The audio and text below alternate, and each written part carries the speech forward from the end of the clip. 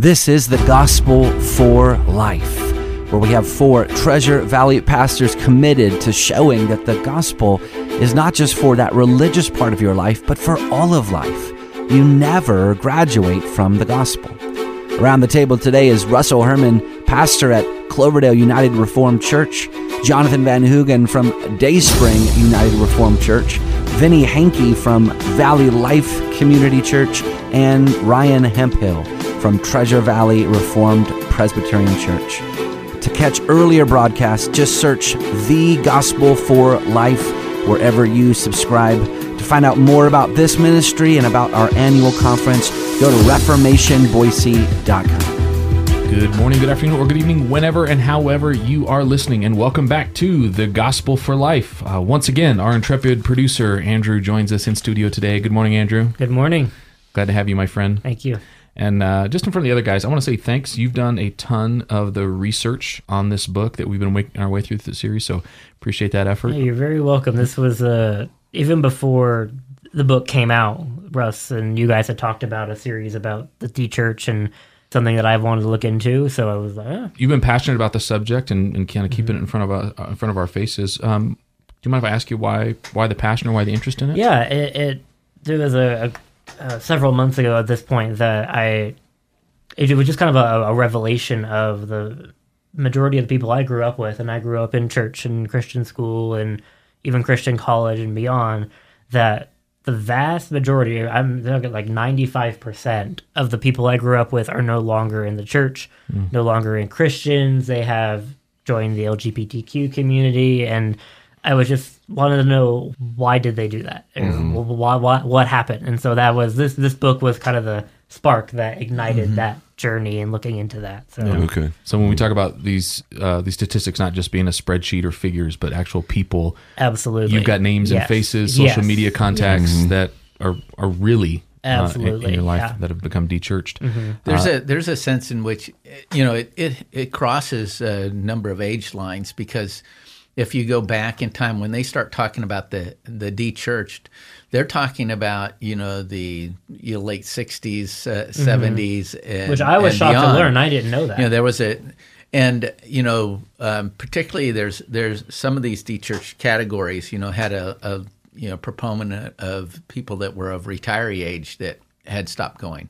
Now, I ministered my first church was in Florida. So you had you had the snowbird crowd that would come down, and they would never engage with the church because, hey, we're only here for 6 months. And I always wondered what they would do when they went back. Well, hey, we're only here for 6 months, and so they were never really engaged in the church. They never found a sense of what we were talking about yesterday, belonging, because they had de-churched themselves out of that in their retirement. They were doing other things. Yeah.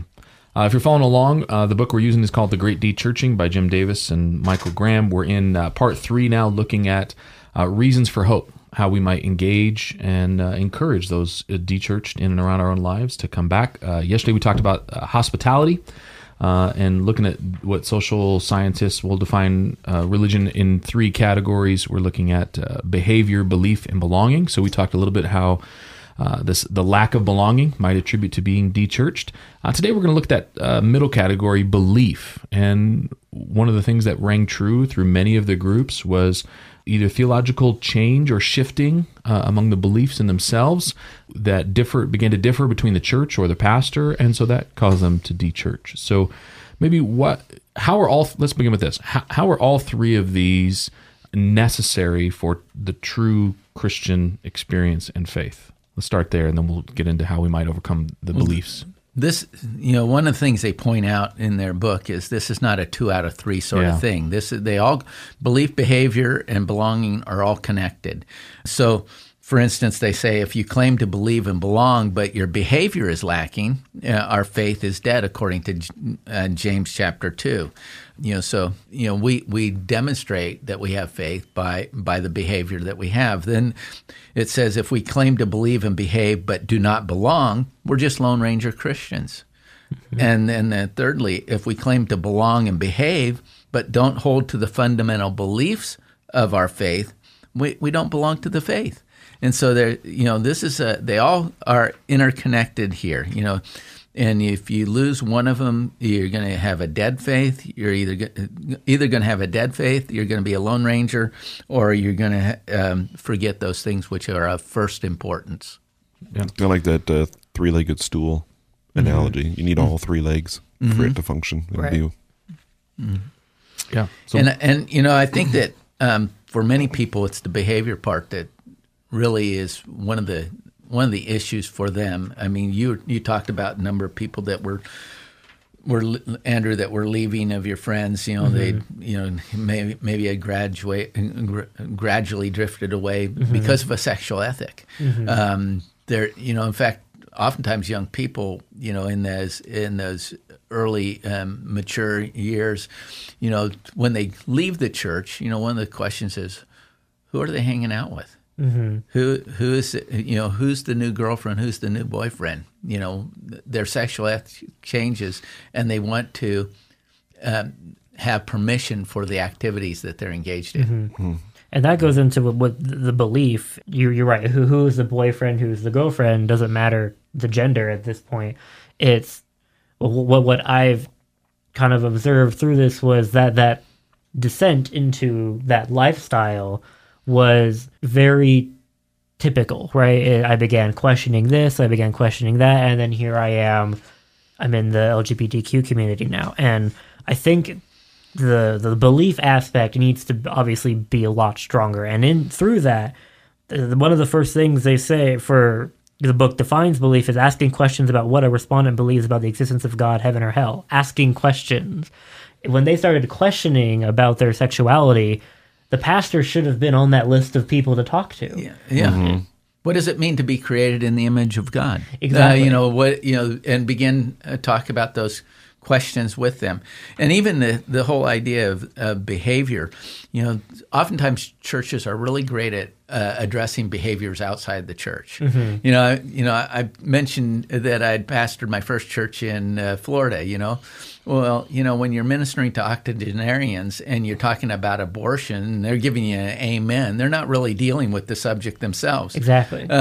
So you need to talk about the behavior and address those behaviors inside the church with the people that are most inclined in that direction. So, as a pastor, you have to address the young people. As a pastor, you have to address the older people. You have to, in some way, have an awareness of the culture and society in which you're dealing with, and know what the struggles they are having outside the door of the church. And I think that as we talk about these three things, I mean, yeah, they're all important, but I would say one, Paul even he's got a trifecta of faith, hope, and love, and out of these, love is chief.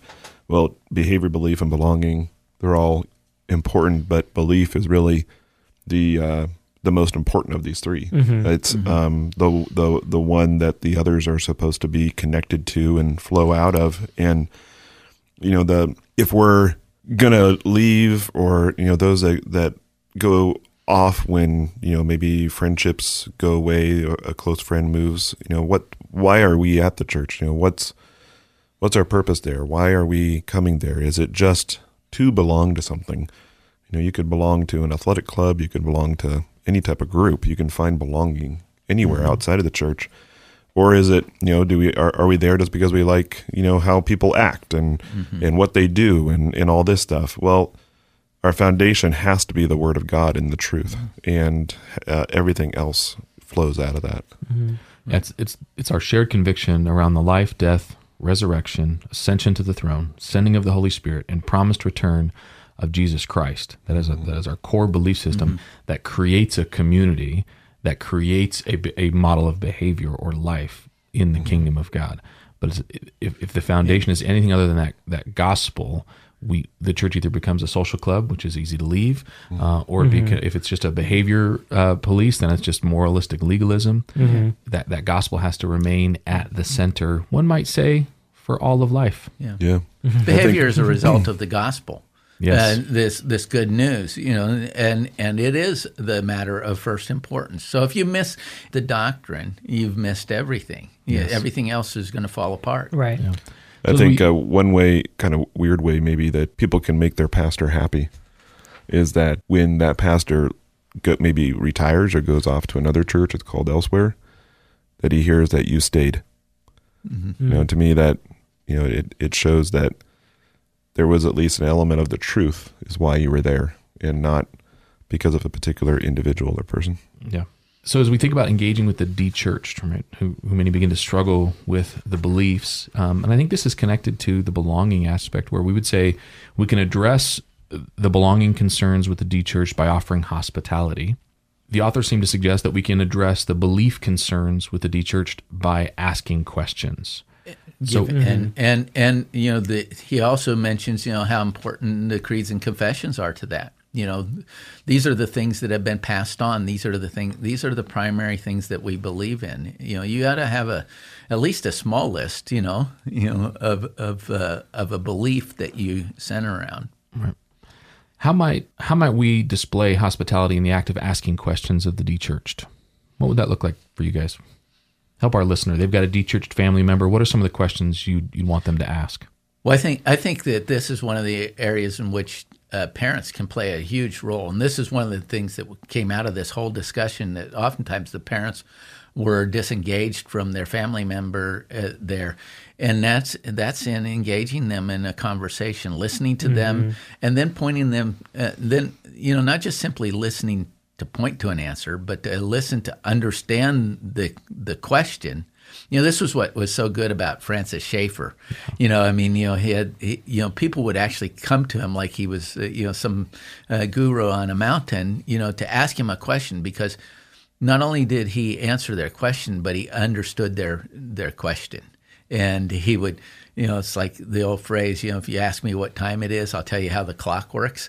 He would go back and put together the mechanisms of how they came to understand those things. And I think parents need to do a little bit more of that, and then instead of just saying, because I told you so. Mm-hmm. And I think, as I just mentioned, belief being maybe the more important of these three. I think as we engage those who we know and love that are de-churched, I think belonging is probably the most important. And what I mean by that is I would root it and ground it in that social affiliation and connection that we have, and the genuine love that we would have for that individual. I'm just saying something simple like, hey, we really missed you at church lately, and then using that then as a springboard for digging into what were the reasons behind them leaving. But focusing in that love that you have for them and that relationship that you have. Well, there's a great book for pastors, and it talks about caring for sheep in four categories. You know them, you lead them, you protect them. I forgot the fourth. There's just three, right? There's only three. So it's no lead, love, and feed. No lead, feed, and protect. Yep. And those are the four. No lead, feed, and protect. And I think that actually goes to the whole point that we're talking about here. Yeah. Mm-hmm. So, listener, if you've got de-churched friends, neighbors, family members, again, begin with that life of hospitality, inviting them not only back to church, but also into your life, and then offer them that hospitable ear.